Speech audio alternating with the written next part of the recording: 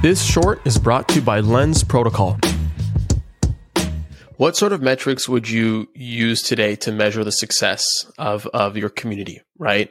As a crypto native creator, as you're kind of like issuing more NFTs, building a community, what would that look like? Yeah, I think like community like activeness is like really important. So you can use like monthly active like people who like post on Discord and your like private Discord server is like one example, because like I've seen way too many like token gated Discords just kind of turn into ghost towns after a couple months. So I think that's a really important metric to track.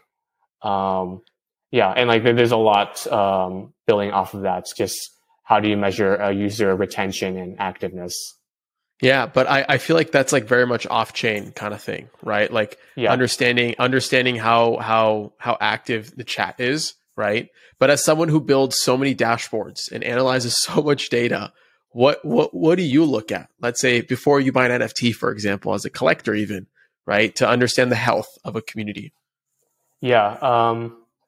I guess like on-chain data, you could probably only look at sales, like sales type data, and distribution. So maybe you could look at like kind of historical price charts, but that's kind of a really basic metric. But like, I think like going back to what I said in the beginning, like collector distribution is really important. Sure. Because if you have, buy-in from a lot of owners, then like that's how you develop a more robust community, rather than like a couple of whales who like buy up the supply and basically try to like shill and like pump their bags, which is more of like short term. What's up, guys? Thank you for listening. If you've gotten this far, then you are a champ, and I owe you a free listener pin. Go to adamlevy.io/NFT, fill in your info, and I'll distribute the NFT towards the end of the season.